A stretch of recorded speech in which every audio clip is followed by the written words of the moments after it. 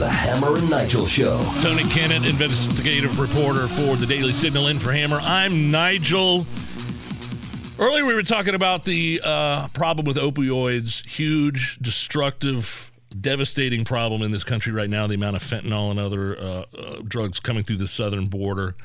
There's also another type of drug problem going on in this country right now. That's the shortage of prescription drugs. There's about a dozen Republican governors.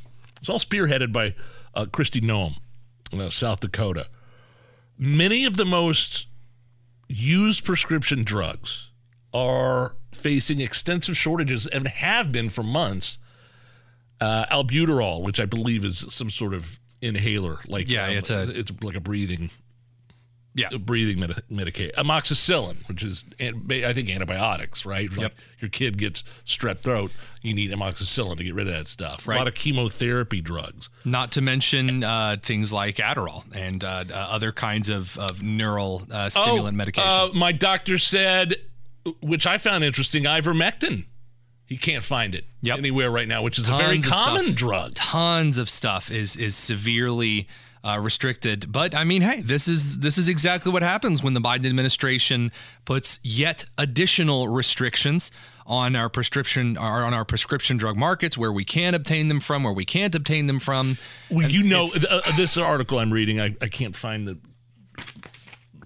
think it was, I can't find, but it's saying there is no good explanation as to why these drugs are in short, like there's no really, man, like 80% of active ingredients in these drugs sold in the country come from China and India. This is like someone shutting off the sink and going, I don't know why the water stopped flowing out of the spout, Jimmy. Can you shut off the water?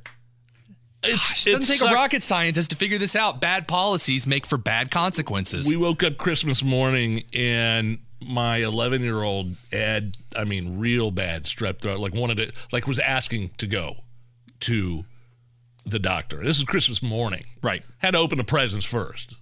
And then we get to, where do we go? Riverview there on 421. They were really good. They're really awesome.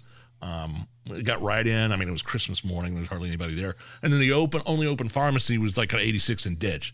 So they prescribed amoxicillin. They didn't have it.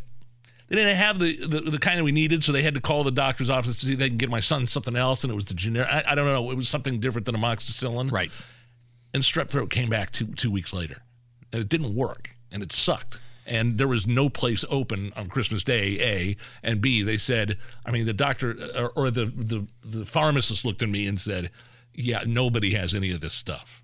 My wife, the second time around, she had to call like 3 Targets, and one of the Targets had one prescription of that amoxicillin. It's just in December, but it's just ridiculous because we could be importing medications from a number of other Western nations. We could be importing. We're already importing. I see it noted here that we already import 80% of the active ingredients in the prescription drugs from India and China, yet we're not allowed to import prescription drugs from Canada. We're not allowed to import prescription drugs from France or the UK or several South American nations that have major medication production facilities. And it's like, why? Is it because they're unsafe? And the FDA is like, no, we just don't want to import them. Look, what? We need them. We have a population. Yeah, you can do that. Can we not make it here? Well, you could make it here. We don't have the facilities to make it. Like the amount of medication that the United States needs, we don't have enough to create all of those. This is an immediate solution. Number 2 would also be releasing some of the trade restrictions that allow us to basically trade a lot of active ingredients that we're currently getting from China and India anyway.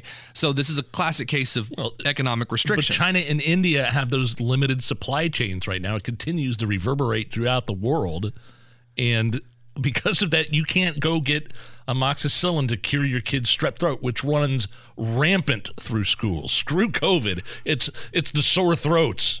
And this is why the Biden administration, this is another test that you can put them up to where that you can see that they're complete garbage. So when they start talking about the Ukraine war and sacrifices that we're going to have to make, they said, well, the gas prices are going to go up a little bit. We're going to dip into the strategic petroleum reserve, though, so that you can have access to gas. We're going to make some exceptions.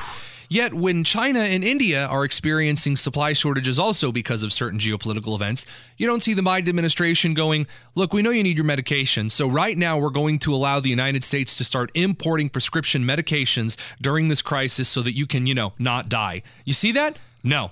When it comes to Democrat policy, they never make exceptions. When it comes to Democrat policy on the restrictions they put on the average American citizen, you never see them go, yeah, gas is really expensive right now, so we're going to, kind of eliminate like the federal gas tax for a little. Nope, you never see that. It never happens. And speaking of India, I love how President Biden was on that disastrous trip to the G7 and then like Vietnam, and talking about climate change in India, really?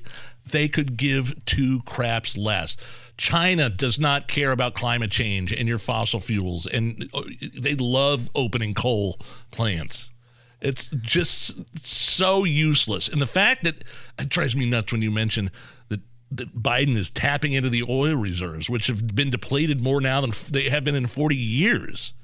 I don't want to hear the conversation like argument regarding fossil fuels when we could be using nuclear energy in this country, which is perfectly safe, which exists in abundance, and which is incredibly clean and incredibly safe. Who's going to build one of those facilities? And how long does it take?